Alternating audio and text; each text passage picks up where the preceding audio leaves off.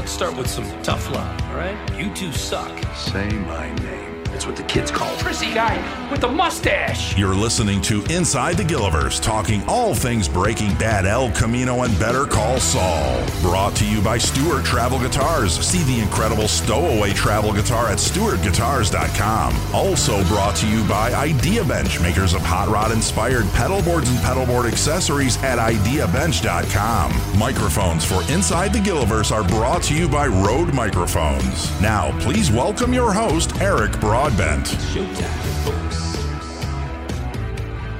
Good evening, everyone. Thank you for joining us for episode 19 of Inside the Gillivers. As always, where we talk everything from Breaking Bad, El Camino, and Better Call Saul. My name is Eric Broadbent, and it comes with great pleasure tonight to welcome tonight's guest. You recognize him possibly from Better Call Saul as Ernesto, or Ernie for those that are closer to him, actor John Christian Love. My friend, how are you? I am excellent. That's good, man. That's good. Nice to have you here. Wonderful. That's magnificent. Man, so much positivity right off the start of the show. If that's the way it's going to go for the rest of the evening, I think all of us are in for a treat. We need more positive energy as we wind out 2020. Yes, I am so ready for 2021. You know what? So ready for it. Me too. And I was hearing on the radio that some people are predicting it could be even worse. I can't see that being possible. So fingers crossed. You know, I think we're going to have some vaccines for everybody across the world coming early in the new year, and we can get out there and start working in the real world and maybe seeing some concerts again. And you know, people like yourself that want to get back to working behind the camera, you know, in front of the camera, behind the camera, everywhere in between. You know, it's going to be a welcome thing for sure. Or this is George Orwell and it's 1984. I know, right? We just don't know. It's crazy. Well, we're gonna have a lot of great questions for you throughout the evening, especially from our viewers here in the live chat. So I want to thank everybody for tuning in. I'm gonna go just say hi to a bunch of them and let you know who's in the chat right now. We have Michelle DeMatteis is in here right now. Karina is here. Let me see. Ursula. Hi, Michelle. Ursula Singleton. Lisa Love. And I hope I don't skip anybody. Let me see here.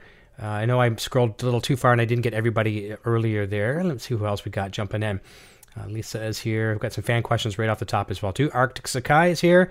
Very, very nice. Marion Art is here as well, too. Nice. Marion. Jennifer Stevens, nice to see you. Mrs. Wexler, she did that cute caricature of you today, which is great. Lori Yu is here. Oh, thank you.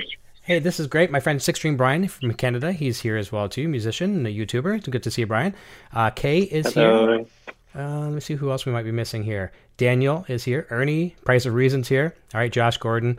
All right, so I'm going to leave it off there for a second, but there's a couple of fan questions right off the top.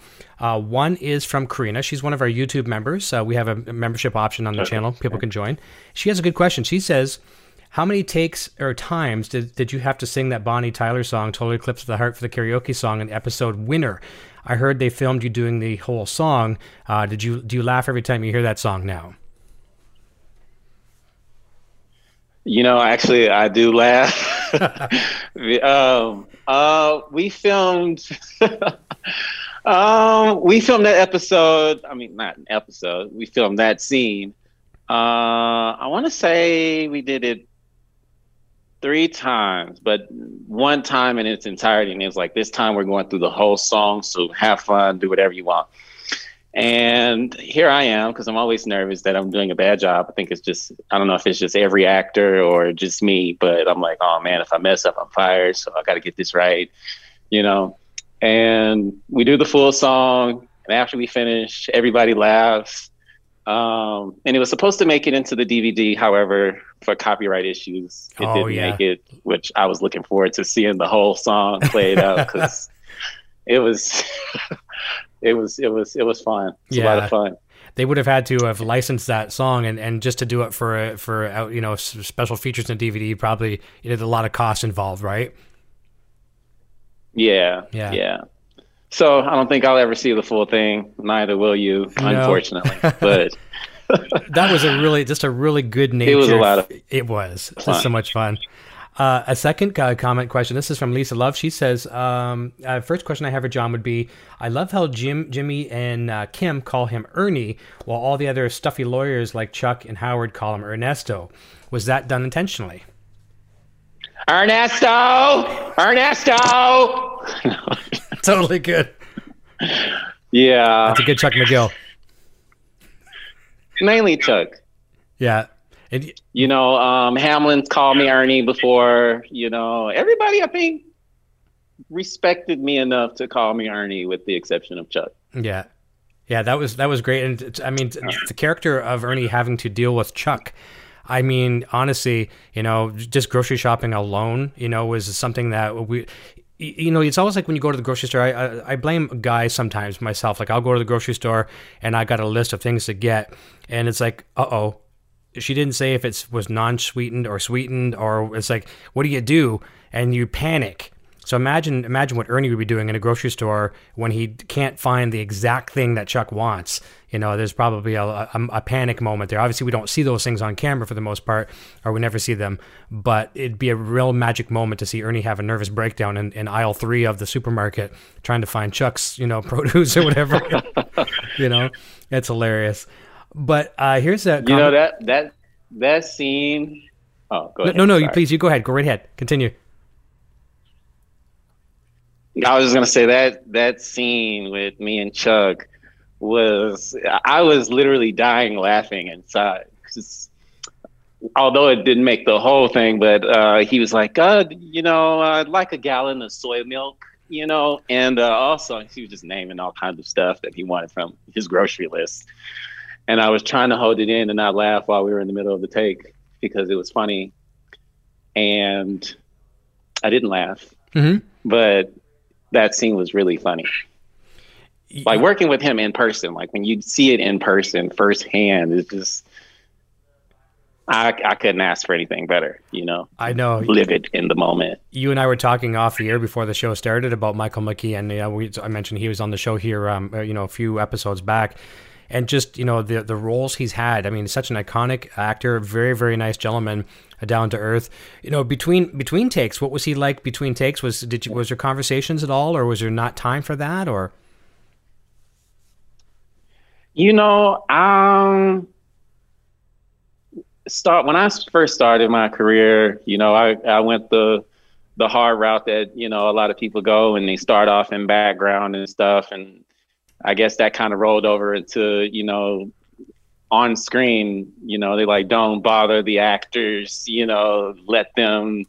And so I kind of, I'll say hello, goodbye, and all that type of stuff. Or if we're in the van and on the way in the shuttle or something, and there's a comment, or if we're in hair and makeup, then maybe I'll say a little here and there. I've talked to Chuck a little bit, because I'm always singing in my trailer.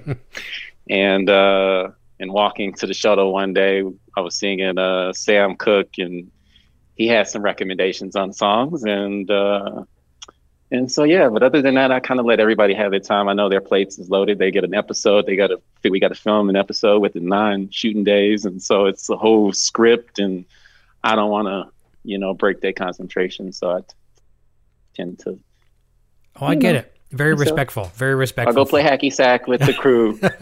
No, it's very respectful for sure, and that's the thing too. I've seen some of your interviews, like Reddit interviews and things like that as well. You're talking like everyone between, a lot of times, especially people like Bob Odenkirk. Between scenes, he's conducting some business. He's always very busy on the go, so very mindful of everyone's time, right? So, and that's probably why you fit in so well as well too. People do respect that. For sure.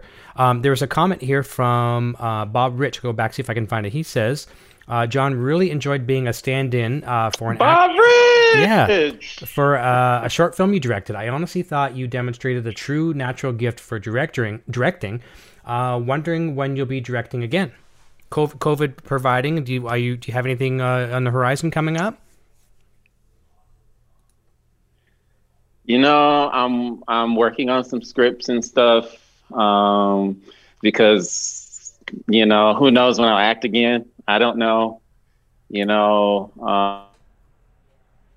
and I've had several friends, you should write your own material and direct it, and, and go along those avenues and show other, gifts that you have, outside of acting. Because a lot of people tell me I should do comedy. However, I just tend to not do comedy. However, I feel like Ernesto is kind of comical, but I don't know. So to answer your question, Bob, which you're great, by the way, I love you. Soon. Good. God willing, soon, and very soon. Good. Well, I'll keep fingers crossed for you as well too. Everybody wants to get back to work, and I'm looking forward to see what this is going to be for sure too. Mrs. Wexler says, question, do you think Ernie will try to become a great lawyer like Kim and Jimmy did once they left the mailroom? Yeah, once you get out of that, escape the nest, so to speak, onto greatness, is Ernie going to wash his hands at that, do you think? And I know we're just guessing here, just, playing a guessing game and hypothesizing, but do you think Ernie will want to become a professional lawyer? I've done a lot of speculation on Ernie. Mm-hmm.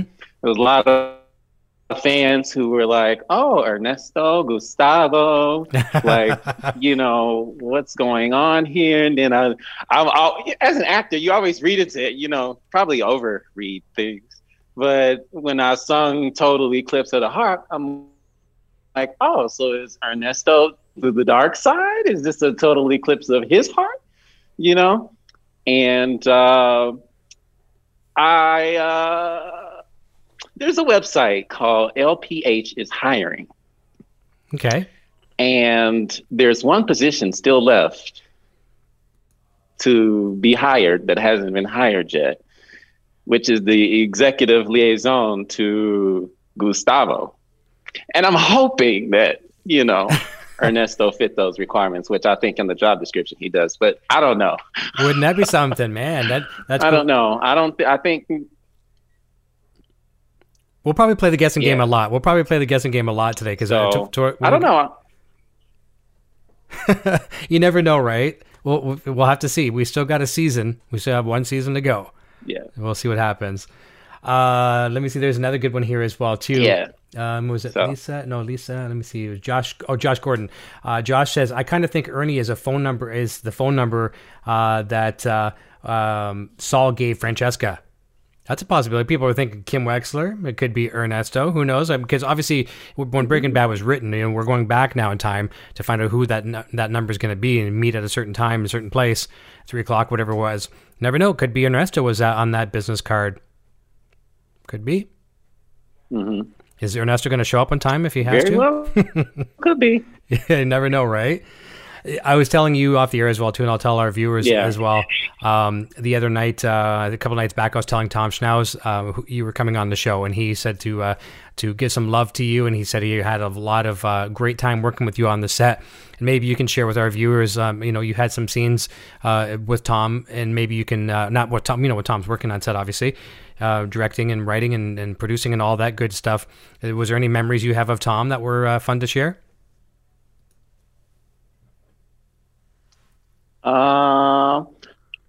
I tend to stay under the radar. I just love being in their presence, and I'll just stand around. I'll watch. If I'm not in the scene, then I'll, stand close to Video Village or whatever, or I'm always like, can I go to set? Can I go?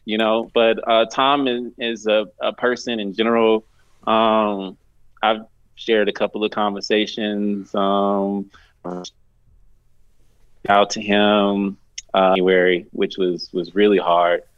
And we needed to raise funeral costs. And so I reached out to everybody, and I reached out to Tom. He retweeted my tweet asking for donations.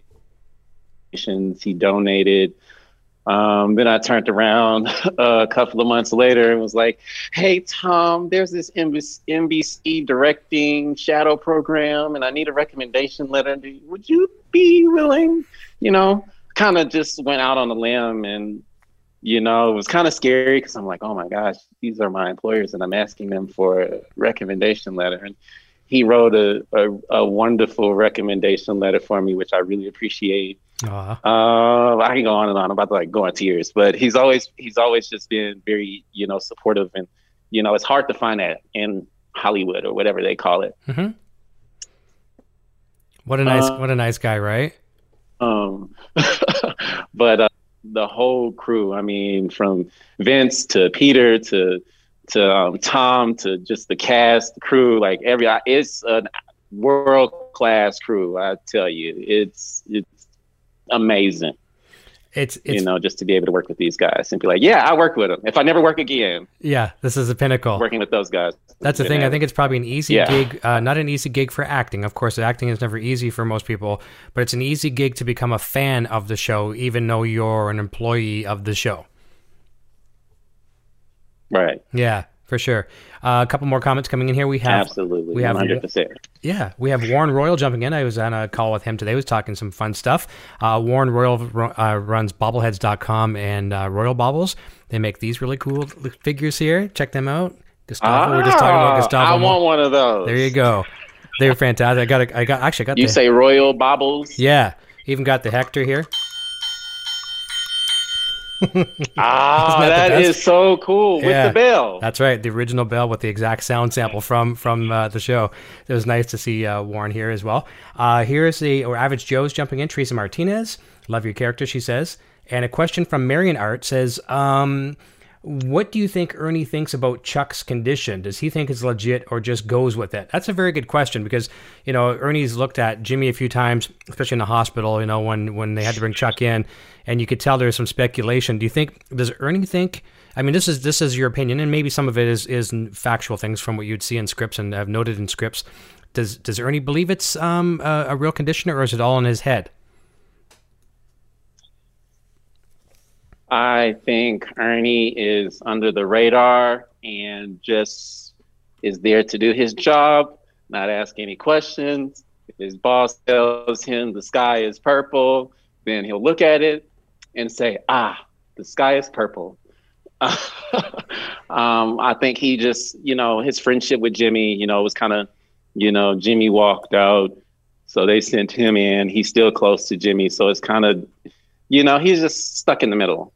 So he can't be like, dismiss it because that's his employer. But at the same time, he's like, I kind of want to dismiss it because Saul is my friend, but I can't do that. So I'm just going to be the neutral party in it. And boom. Yeah, that was. Here we are. I know that's one of your a lot of the fans' favorite lines as well too. You're so stressed. When I say you, I mean Ernesto was. Ernie was stressed. I missed the mailroom. I know. Just get me back there, right? And that's horrible too because the mailroom is probably the bottom of the pit of almost hell, so to speak. For anyone aiming to be up at the top of in the law firm. When you want to go back to the mailroom, then that doesn't say a lot about the current situation. Lisa Love said, Andrea is here as well too. Andrea Nowak is here. Lisa Love says, Ernie is such a wonderful character and always came across to me as a very kind and compassionate person, especially when dealing with Chuck's condition. So yeah, for sure. And I think, I see a lot of Ernesto, and I don't know a lot about you personally, but just things I've seen you do and just speaking with you, one-on-one here, I see a lot of similarities. And Ernesto Ernie is a little shy, and you're a little bit shy yourself as well too. So, I think there's a lot of you in that character too. Do you see that? Yeah, there's a lot of me in the character, but then there's not. Okay. I don't know how to describe it because all of my friends and people who watch the show, like, oh my gosh, I watched that and that's nothing like you. So I'm like, oh, well, how am I? And then I start to ask myself that question. Am I a narcissist if I'm this way? And you guys are saying I'm completely opposite. So, no, I just think, that's just my take, with life is, compassion and caring for other people, even when they can't see it to themselves to care enough for you, and I think that's kind of where Ernesto falls. He's given a job and, he tries to do it the best he can under the given circumstances, regardless of Chuck's character and demeanor. It's like, okay, look, I'm going to do my job. And they didn't have Fuji this time, so I got you these instead. I hope that's okay. Like he's considerate. And I think that's just a character that everybody clings to because that's what the world needs more of is people who care and are compassionate, especially in, these times that we're in now. It's like, you go to the grocery store and everybody's fighting over toilet paper, and, and all these things. And it's like, okay, you know what? Here, you take it. Yeah. You can have my toilet paper. It makes you okay. Well, that's So, a good motto to live by for sure. Yeah. And, I'm a humble person. I like to believe, and, I'm not rich. There's a lot of people think actors are rich, and people are like, you've been on TV and all this. I do Instacart from time to time, and I get customers all the time who are like Chuck or worse than Chuck. They'll be in Instacart shouting, I don't want that. Make sure it's this way. Make sure. And I'm like, okay, I'm doing you a service. It's not really much pay that I'm getting for this, but you know what? All right, I'll do it. This is what you want. I'll do my best to accommodate what you want, and that'll be the end of it. And now, what is it's just life. I think the writers do a good job. What is Instacart? Is that like an Uber, like Uber Eats kind of thing? Do you deliver food? You say, what is Instacart? Yeah. It's like Uber, except I go to the grocery store like Sprouts or, Sam's or Smith's, Kroger, in some places. And I do the grocery shopping for people, and then I drop the groceries off at their house for them. So the same thing that Ernesto does, going grocery shopping for Chuck, delivering the groceries to Chuck in real life. And yeah, it keeps me busy, keeps me grounded, and I deal with customers, who want one thing but don't want one thing, but then add 20 other things to the list that wasn't on the list. Yeah. And, don't tip you, and you're like, oh, okay. Yeah. Good customer service skills come in handy in life for sure. Working in any kind of retail or customer service is good education for anyone. I've had to do it many years. I've worked in retail. I've worked in support. I've worked in tech support is the worst, because you have people calling you when they're just mad, and they need to direct their anger at the first person that picks up that phone. And I guess the best way to do it is just kill them with kindness and turn them around as quickly as possible. But technically, I guess for the fans out there, if they're in the area, they could technically have Ernesto bring them apples. Technically, couldn't they? They could do it. Could. Yep. It's funny though, because sometimes it's always weird. Like when restaurants was open, and I would go to restaurants, every now and then I would see somebody sitting at a table in the corner somewhere, and they'd be like, as if I don't see them, and they like, and I'm like, oh my gosh, I'm uncomfortable. Okay, it's time to go. Y'all ready to go? It's time to go. Or I'll go somewhere and people just be looking at me, and I never understand why people just be staring. I'm like, do they know me or something? Yeah. They're like, okay, maybe they realize who I am. It's like, oh, Ernesto just delivered me apples. Was that really him? Or was it somebody that looked like him? It probably was me. That's pretty cool. That's cool. But it's good. Except I delivered them Granny Smith. Yeah. But that's good. No, that's good. Here's another good comment / question from Lisa Love. She says, what are John's theories and predictions about season 6 that he might be able to share with us? So that's the thing, right? There's the big question, obviously, is, what's going to happen to several characters like Lalo, Nacho, Kim, Howard, right? And then, there's other characters as well, too. But that's the big forefront things. Do you, as a fan, take away the fact that you're an actor on the show, as a fan, do you have theories what may happen to some of these characters? I've gone through a lot of fan theories, and I feel like Kim is still in Saul's life. I don't know, but I feel like she's still there somewhere, especially now that we know that, he's done with Cinnabon and tired of that life and ready to come back. And I think it'll really wrap up Kim and where she is, and we'll see, something along those lines. As far as Nacho, I feel like he's gonna die, but oh no, I really don't know anything, because I don't want anybody to be like, oh, he said it and not get in big trouble because something happened. No, I don't know anything. No, of course not. When I get the pages to the script that I'm in, it's only the scenes that I'm in. Mm-hmm. It's never the full script. So I never know what's going to happen. So I'll be the worst person to ask. But hypothetically,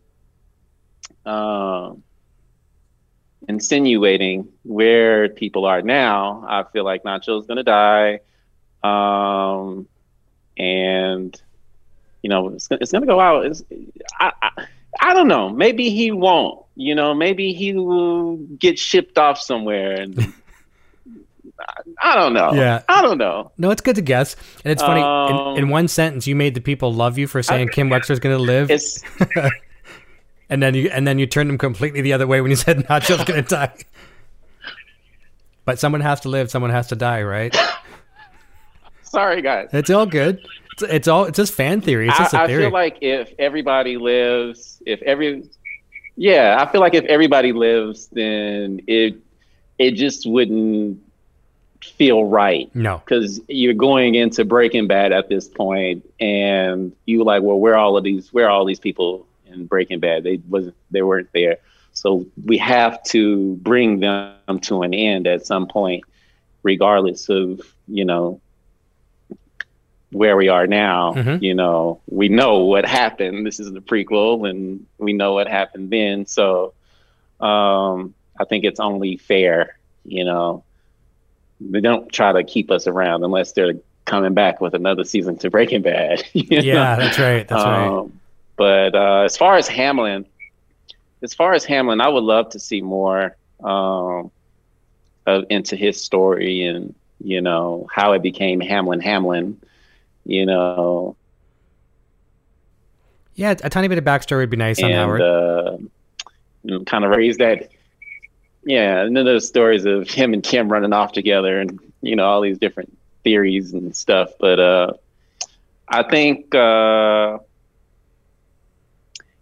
was another character that I feel he was always trying to do the right thing, but may have been on the wrong side, and that's kind of where we leave, because ultimately I feel like he was a great guy. Yeah. He was my employer. He never treated me wrong. And, and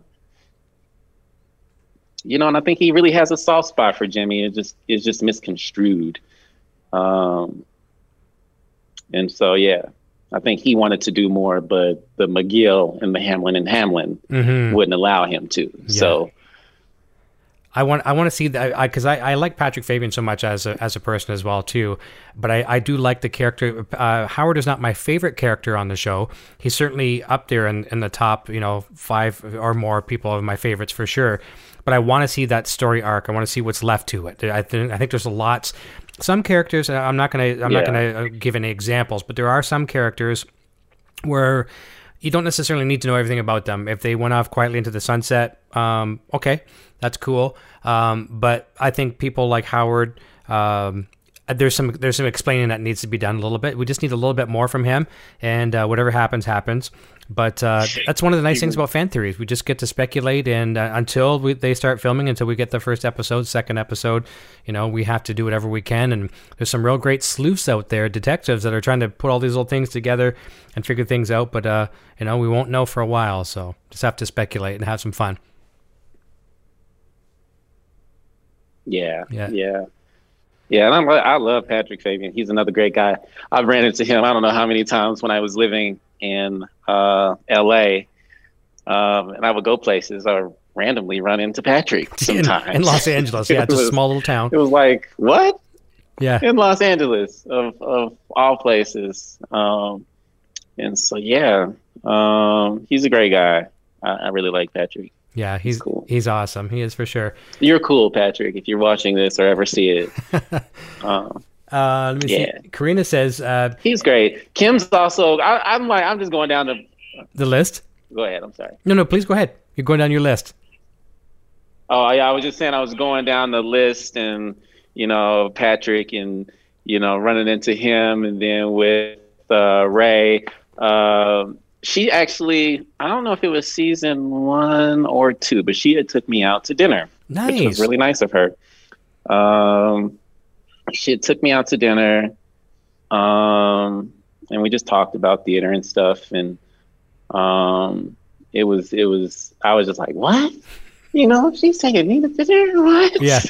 I felt like the luckiest man on earth. And then I found out that she had a guy, and so that went out the window. I'm joking. But yeah.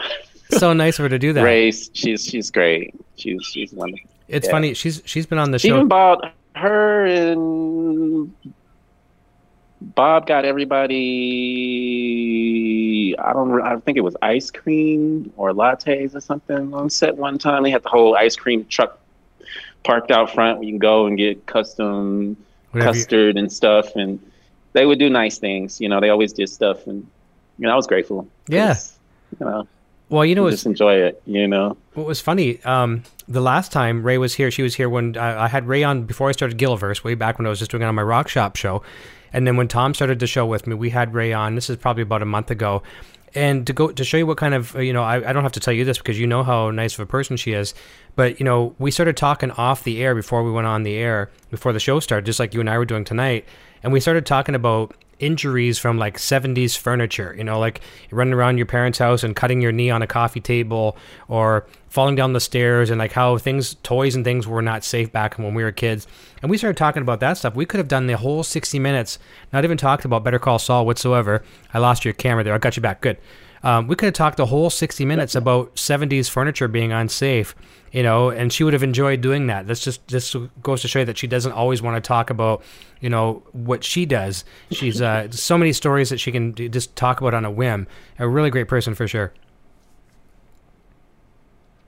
Yeah, she is. Here is a question from Karina. She says, do you think Ernie is the nicest character on Better Call Saul? And she says, I tend to think so. I think he'd be right up there. I can't think anybody nicer. Yeah, I'm trying to think of. As the fans dubbed it, Bronesto, or Ernest, bro. So Omar. Yeah. Omar was the other one. Yeah,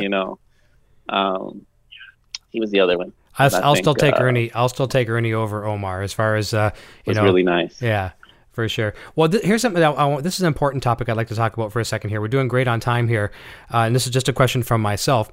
So, reading some of your backstory and things of that nature, I read that as a young boy, childhood was not the easiest for you, and you've kind of taken that and maybe kind of like where people would say, you can't do this, you're never going to be able to do this, that kind of stuff. And you channeled that and you basically turned it around and showed everyone, especially yourself, that anything is possible. Can you take us a little bit through your childhood and what made you focus so hard to become a success?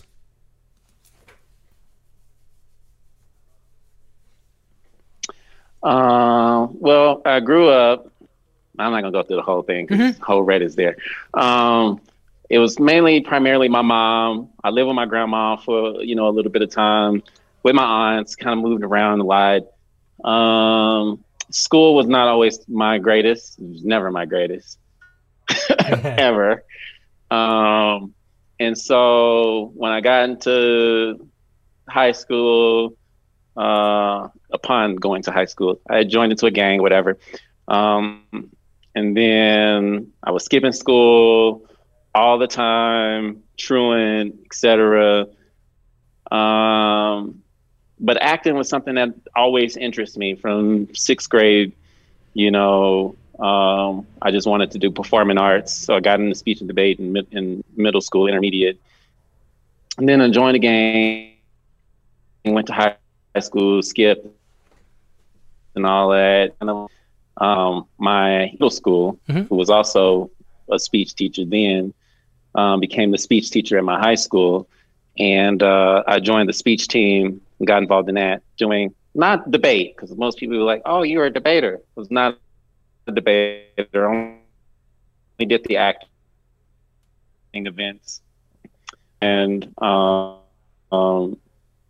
did that, went to nationals, my first time flying, going where, traveling to Boston, places that I've named, in the inner city life.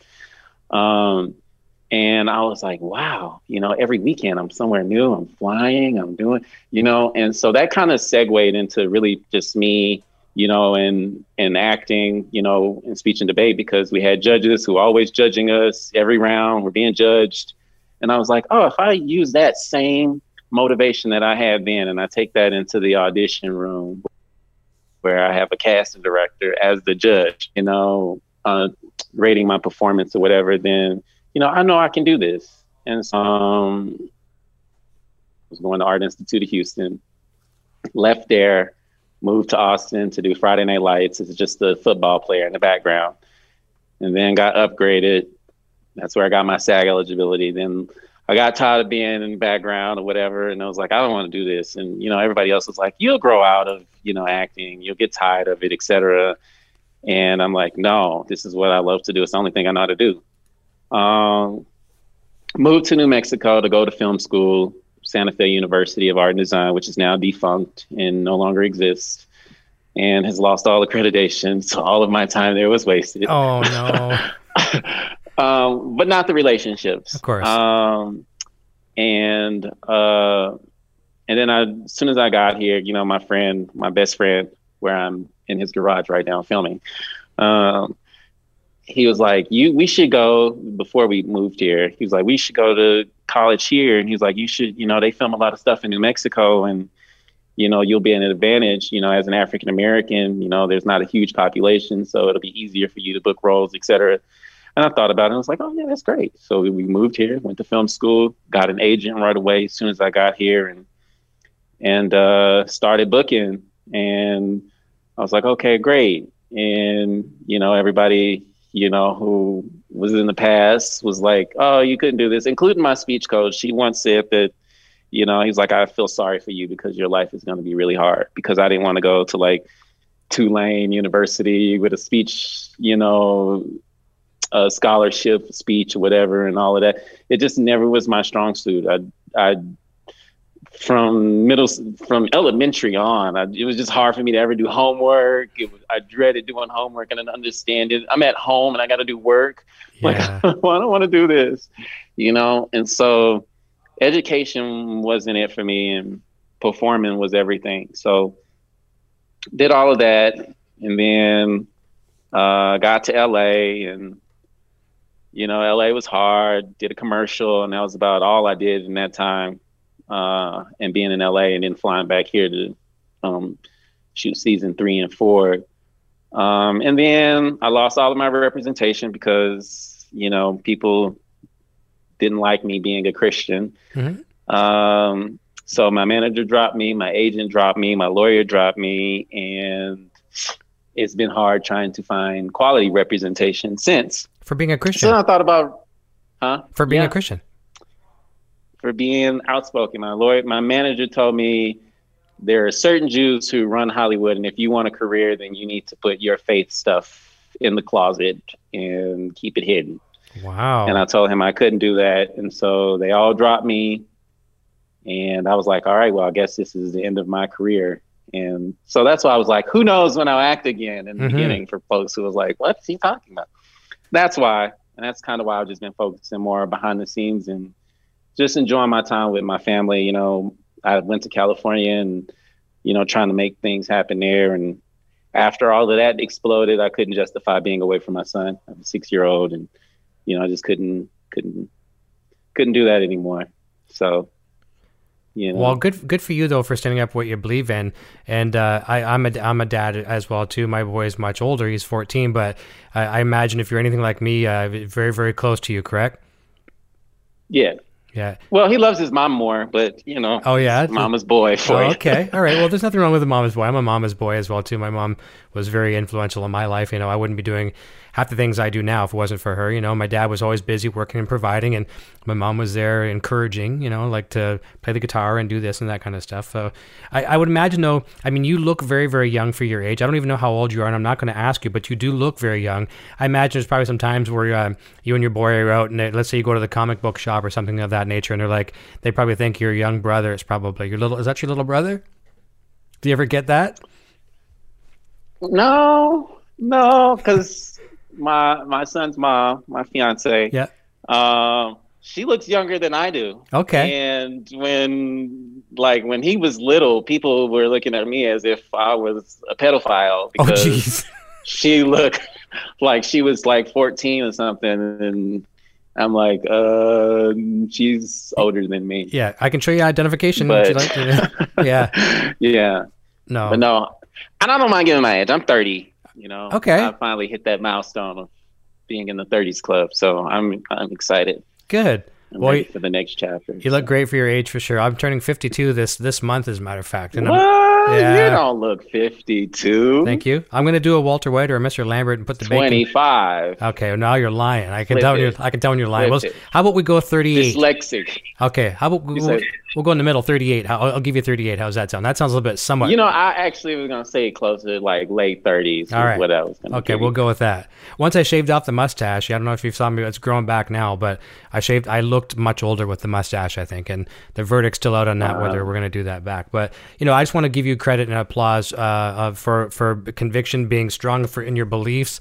And, in Hollywood, I can see that, you want to work again, keep your mouth shut. You didn't, you stood up for what you believe in. So I greatly admire you for that. And I think that's a good role model for your boy too.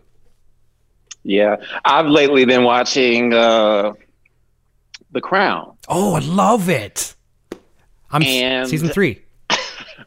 I feel like, Charles right now, because that's where we're at with Charles now, an adult and, being outspoken like his uncle, and the Queen telling him, no one wants to hear you. Just be quiet. Not even her, not even family. And that's how it feels. That's how it felt. Yeah. Was be quiet, keep your mouth shut, or when, you'll see it, there's people, actors out there try to make statements and people are like, why are you talking about politics? Aren't you an actor? Just stick to acting. You don't need to talk. The more you talk, the less I like you. So stop, just focus on acting and the character that I like you as, because we don't care about. Yeah, but that's the thing, right? Like, okay, you appreciate the fact that they like you as an actor for the different roles, but at the same time, that's just a role. You are the real person. You're a human being that has beliefs. And I think sometimes if we don't speak our mind, I mean, there is a difference between speaking your mind and preaching all the time, and there's a fine line in between. But I am, if you don't speak some of these things that are on your mind, sometimes I feel like people can self-implode. I really feel like you can self-implode if you don't get some things off your chest, and maybe it's just lightly. But I agree with you 100% with The Crown. I'm at season 3, episode 8 or 9 right now, and I'm loving that show to death. I usually watch about 3 episodes a night, like we're or 3 or 4 well into the evening. And after the show tonight, I'm going to watch another couple episodes. Yep, I'll be with you. I'll be right there with you. It's funny. I don't mean to get off on a tangent here for a second, but I mean, since you brought up The Crown, it was weird because when you go for the first 2 seasons, you've got a different Queen and Prince, right? You've got 2 different actors playing them, and I really enjoyed the first half. Yeah. But going into the second half now, Olivia Colman, I really enjoyed her in was it Broadchurch? Have you seen that show? Okay. There's Broadchurch, I haven't. And then they did, that was a British project. It was kind of like a cop whodunit kind of thing. And they brought an American version over, and Anna Gunn played the role that Olivia Colman's playing over in North America. So it's kind of neat. So they just it's almost like The Office and The Office. You know how they adapted them for American audience and the UK audience? Same thing with that show. So Grace Point and Broadchurch, or vice versa. But yeah, good shows for sure. Here's a question from the chat. This is from Thomas Wayne. Here again, just more like theories, right? Or hypothesizing. It says, do you think Ernie would go along with a Saul scheme if Saul tried to bring him in on one? So if it's, Saul says, Ernie, look, no one's going to get hurt. That might be a deciding factor as well too. Got weird. This is no one's going to lose on this one. Win. Would he go in on it with them? I think Ernie would go in with him. And I say that because when you think about it, Chuck was already hurt and at the hospital. And yet Ernesto came, and said, hey, I called him. I did it. I called him, and Jimmy's like, why did you do that? He's like, I see the way Chuck's been treating you, whatever, and you're my friend. And so I think, you know, through it all, Ernesto, you know, cherishes his friendships. Like, he can put work, but he can also, I think his friendships come before work. Right. He'll risk that, you know, like he's like, oh, if I wasn't, you know, buried in all of this paperwork, I would say we can go grab a beer, but you know how it is, you know? So, you know, I think he would definitely, you know, go along with whatever Jimmy had planned for him, you know, just based off of, you know, the relationship and the scenes that we've shot. I think he would. Yeah, I can see a real connection too with Jimmy and Ernie. I think you know, Jimmy, if you look at him, he really doesn't have a lot of true friends, you know, and that could be what makes him what he is as well too. But I think it's just unspoken. But I think he really looks up to Ernie as a friend. Not necessarily looks up to him, but looks to him as a friend. I really do. Yeah, for sure. And that's cool. Friends are very important. And I made a comment on my notes as well too. I know we talked about this already, but this was a question earlier on Twitter from Blazy Gardner. She was saying if Ernie misses the mailroom. So I know we've talked about that, but I just want to make sure I mentioned that for her as well too.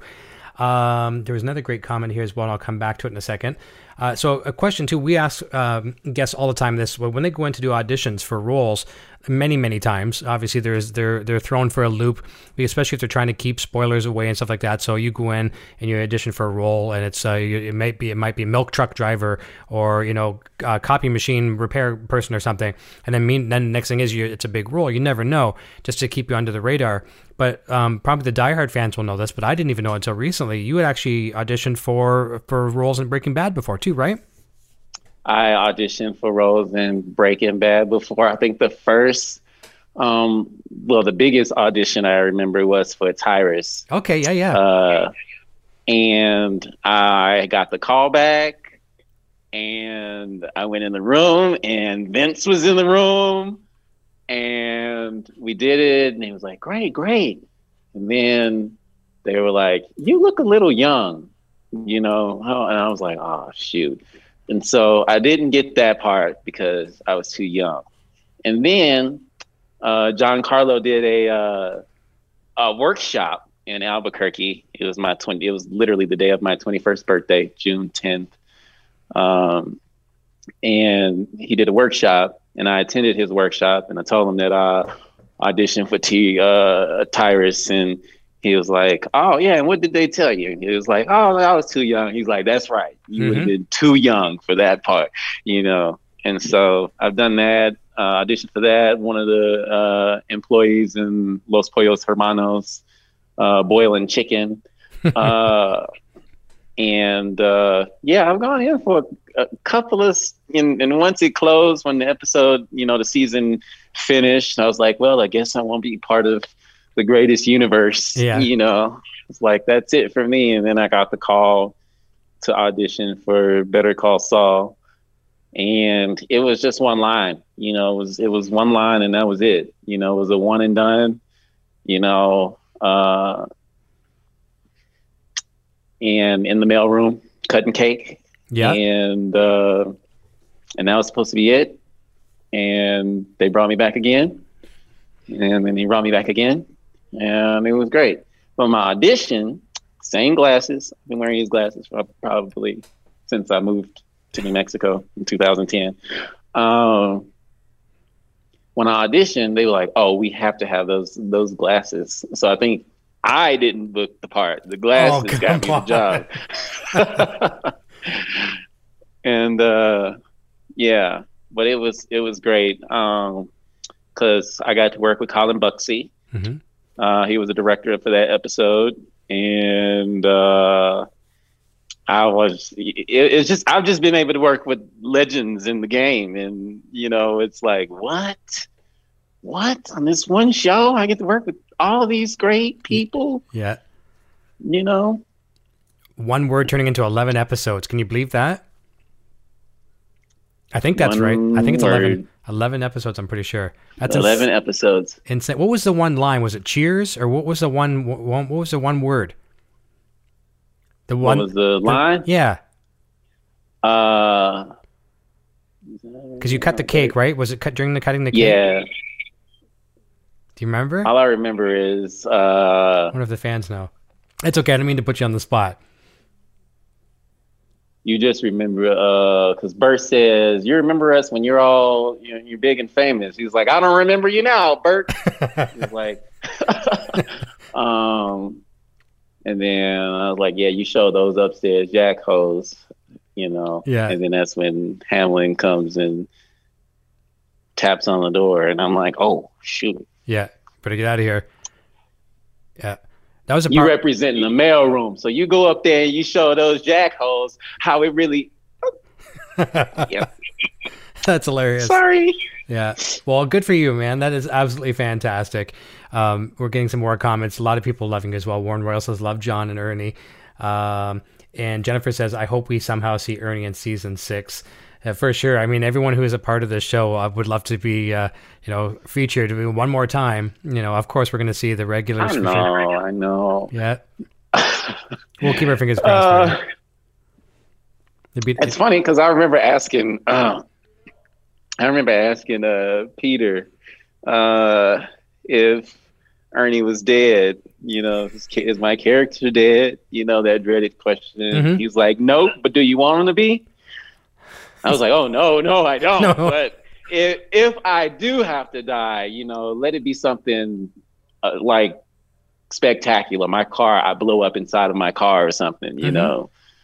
A stall on the highway, and I don't know. Yeah. But let it be something great, Maybe because I think a lot of people like that car more. It was actually fun. That car, I'm surprised people haven't asked about it, but it's.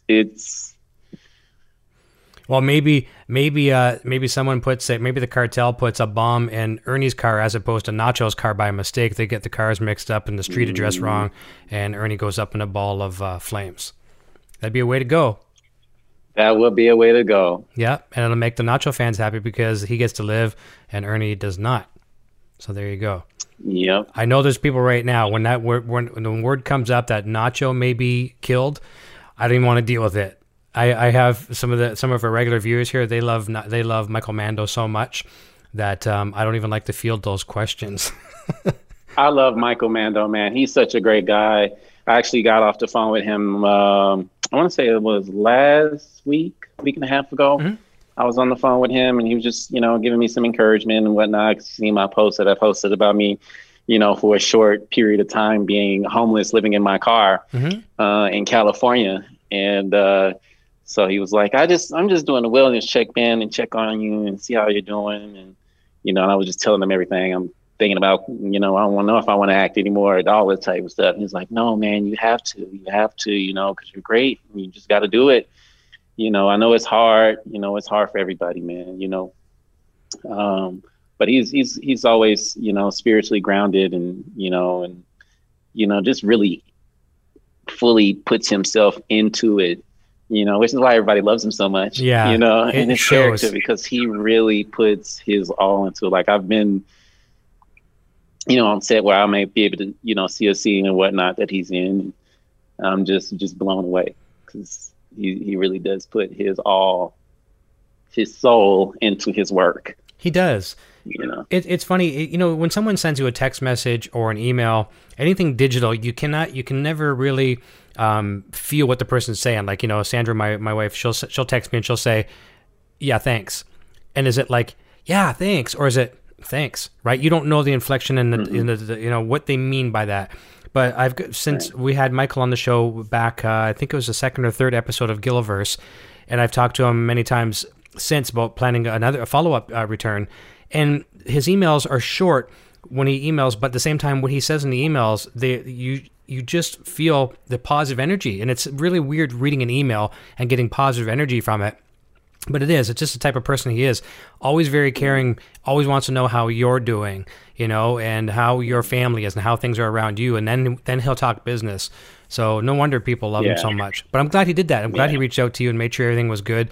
And I can see that why he encouraged you to channel that, because all the experiences that you've gone through, from losing the agents and the management and lawyers and things of that nature, and being temporarily without a home and things of that nature too. It's really will shape you over your life. And acting, you can channel that for a rainy day and call back on that when you need it. You're on a scene sometime and you need to cry right on the spot. Well, some of those things that you've just talked about can really bring some emotion. Well, I'll tell you the hardest role that I ever did, since you said that, and crying, because, I won't say hardest, because there's two that was really hard for me. The short film that we just dropped that just landed in 2 film festivals recently. And then the film Shot Caller, with Rick Romanois, who does the Angel Has Fallen series, of films. I play a character that gets raped, and I originally rejected the role and was like, no, I'm not going to do this. Like, no, absolutely not. I'm not going to get raped on screen. Like, just no. And then I went in and met with the director, and he was like, look, it's not so much about the rape, it's more about the emotion is what I want to, channel. And because once you're marked inside, there's nothing you can do, and so I had to put me out of it. And I had to think about the people who actually, went through this type of stuff, have been raped or, a victim of domestic abuse in a relationship with someone, and I had to use that. And it was probably one of the most emotional roles. Like, I had people bringing me tissue in between scenes, like everything was quiet. Rick was coming up. Can we just do it like one more time? And then I got props from Jamie Lannister. And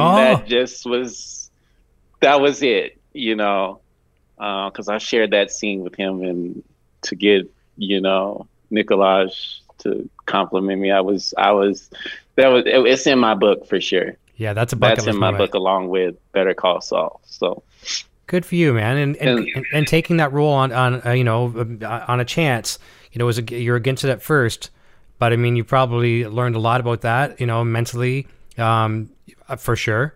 Yeah. It's hard, because you'll get a role or you'll get an audition and you'll read the script and you're like, yeah, I don't know about this. I don't know if I want to do this. And they say you can never play a role if you judge it. And I believe that's true. And I had to step aside and walk away from it in order to come back with fresh eyes and say, you know what, this story has to be told. And I don't care if I'm just screaming and hollering, it's to shed light on the truth. And that's what I stand for, is shedding light on the truth. So I stepped back and I let the character step forward, and, and I think that's what makes good work. You can't play the queen, if you're judging the queen. Yeah, right. She's terrible, Bob Odenkirk is not thinking of Saul as the worst character ever, He has to, approach that character with respect, because ultimately he's stepping into those shoes. So. Very well said. Very well said. Well, you're a good role model for people. I think there's a lot of things that you've done and you shared with us tonight that are inspiring for people. Really, I really mean that. I think you're an inspiration. Maybe as we close here in a few moments, maybe you got some young boy or girl that wants to get into acting.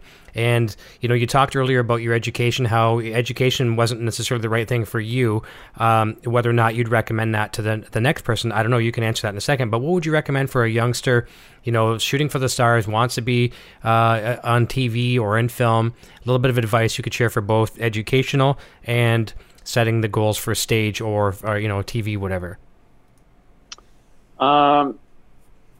Every person when I was young who I asked advice told me, you don't want to do that, or do theater, or, it doesn't pay anything. And one guy told me, are you sure this is what you want? Because it's a lonely road, and you know, a lot of times you'll find yourself without friends, et cetera, et cetera. But this is what I say, because I listened to all of the people's advice, you know, and I went against it. And I think that's why I was able to get where I am today, is because sometimes your best friends, your family, the people in your closest circle, they mean well and they mean the best for you, but they may not have the best advice. And I remember I was talking to a guy, he was a homeless guy,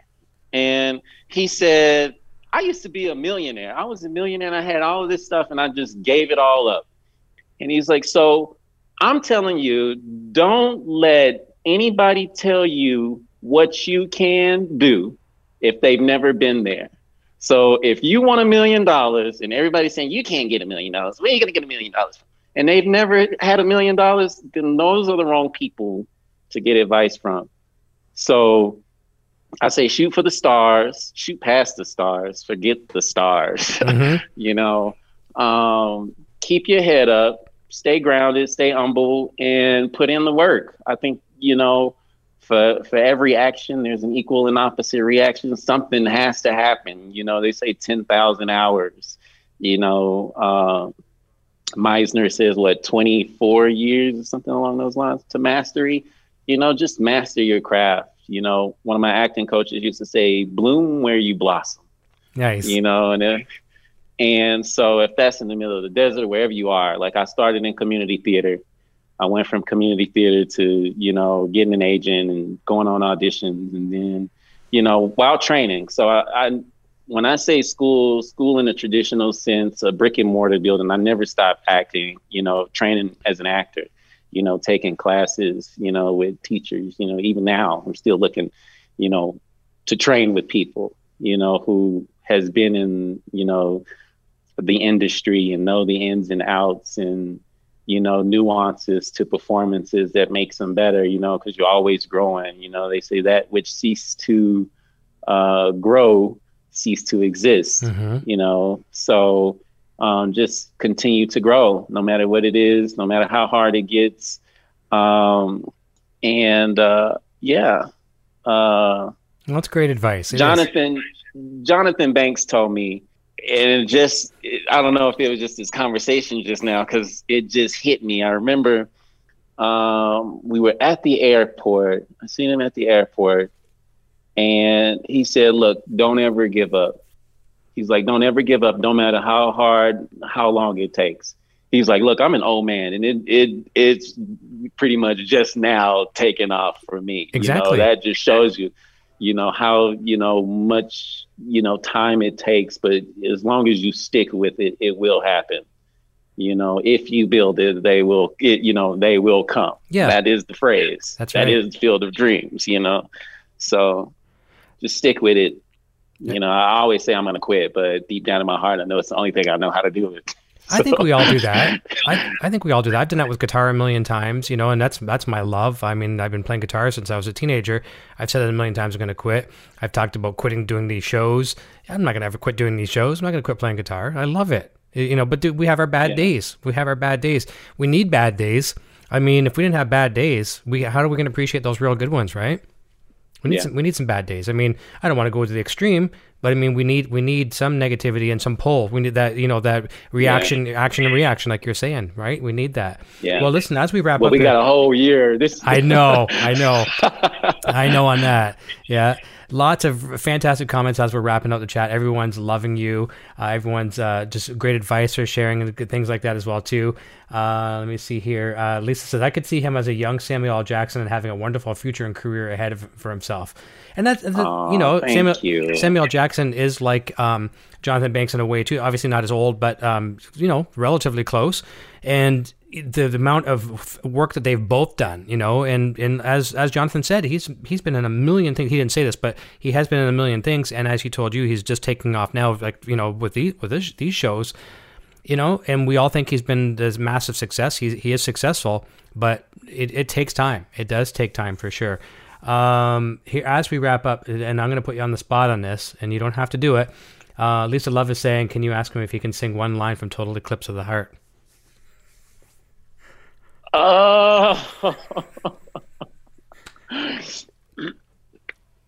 See, I like to like warm up. Like if I know I'm gonna be singing something, like I like in the bathroom for like 30 minutes. Yep, getting the voice and stretched and the throat. Trying to, warmed up and stuff. You can say no. You can say no. Once upon a time, I was falling in love, but now I'm only falling apart. Nothing I can do. Total eclipse of the heart. I'm not going to go into the full song. That's perfect. What a way to end the show. There you go. There you go, Lisa. That's for you. Listen, this has been an absolute pleasure. Tom told me you're going to be lots of fun. I knew you would for sure. The fans love you in the chat here as well, too. And it feels like a Friday. We usually do these shows on Friday. We're still doing one on Friday as well, too. We've got Michael Slovis on the show Friday night. Yeah. But you made it feel like Friday night tonight. I mean, you made hump day, as they call it, Wednesday. Middle of the day, let's get us over this hump of the week. You made it really fun tonight. I want to thank you for that. Thank you. I just want to shout out to the salty dogs out there because they was like, can you make sure you say, hello, Donna K, all of you guys. Say, Ed. You're welcome to say hi to anybody else. Anybody else you want to give some shout outs to? Yes, Tom, hello. I'm here. I know you guys are in the writer's room. Just don't forget about me, baby. And Tom's mom, if you're still watching, she used to watch all the time. I'm not sure if she still does, but if she is, Tom's mom, hey. Tom's mom, hello. You raised an extraordinary gentleman. I have to say that. Peter Gould, if you're there, hello. Vince, I've seen you on here, so hello. All the cast, everybody. Nice. I don't want to go through names because somebody's going to feel left out. That's right. What? How dare he not say my name? So, the whole Breaking Bad, El Camino, Better Call Saul family, hello. Awesome. And good night. I'll say hello to Peter's coming back. Peter Gould's coming back December 18th. So I think he's my last Friday of the year, I think. I got to double check the dates on that. But yeah, he's coming back, so I'll say hi for you for sure as well, too. Okay. Awesome. Well, I love Peter. I'll take a moment here as well, too, say a few thank yous as well, too. And I always have to look because I feel like I'm going to forget somebody as well, too. So obviously a big thank you to you for coming on the show and adding me as a friend on Facebook, which is nice as well. Thank you for having me. My pleasure. Thank you to our channel moderators. They were so helpful in the chat. We really appreciate you. Our channel members, our Patreon supporters, our channel moderators, as I mentioned, YouTube subscribers, our super chatters, our PayPal donators, and those that buy our merch over at broadstash.com. We've got lots of cool Gilliver stuff over there. And I got to grow that mustache back, or I can't be calling my store broadstash.com anymore. So got to do that for sure. And tomorrow morning sometime, or at least throughout the day, check all your favorite places for podcasts. But I'm behind a little bit. I've got an interview with Katie Cole from the other night. On Saturday, I've got the Moncada brothers, Danny and Lewis, and then we'll have this interview tonight up on all the podcast networks as well, too. So check those out and take them on the go with you. And John Christian, don't go away. I'm going to say goodbye to you off the air. Everyone come and see us Friday night. Michael Slovis is here talking all those behind-the-scenes things that we love and adore. So we'll look forward to seeing you then. And until next time, cheers.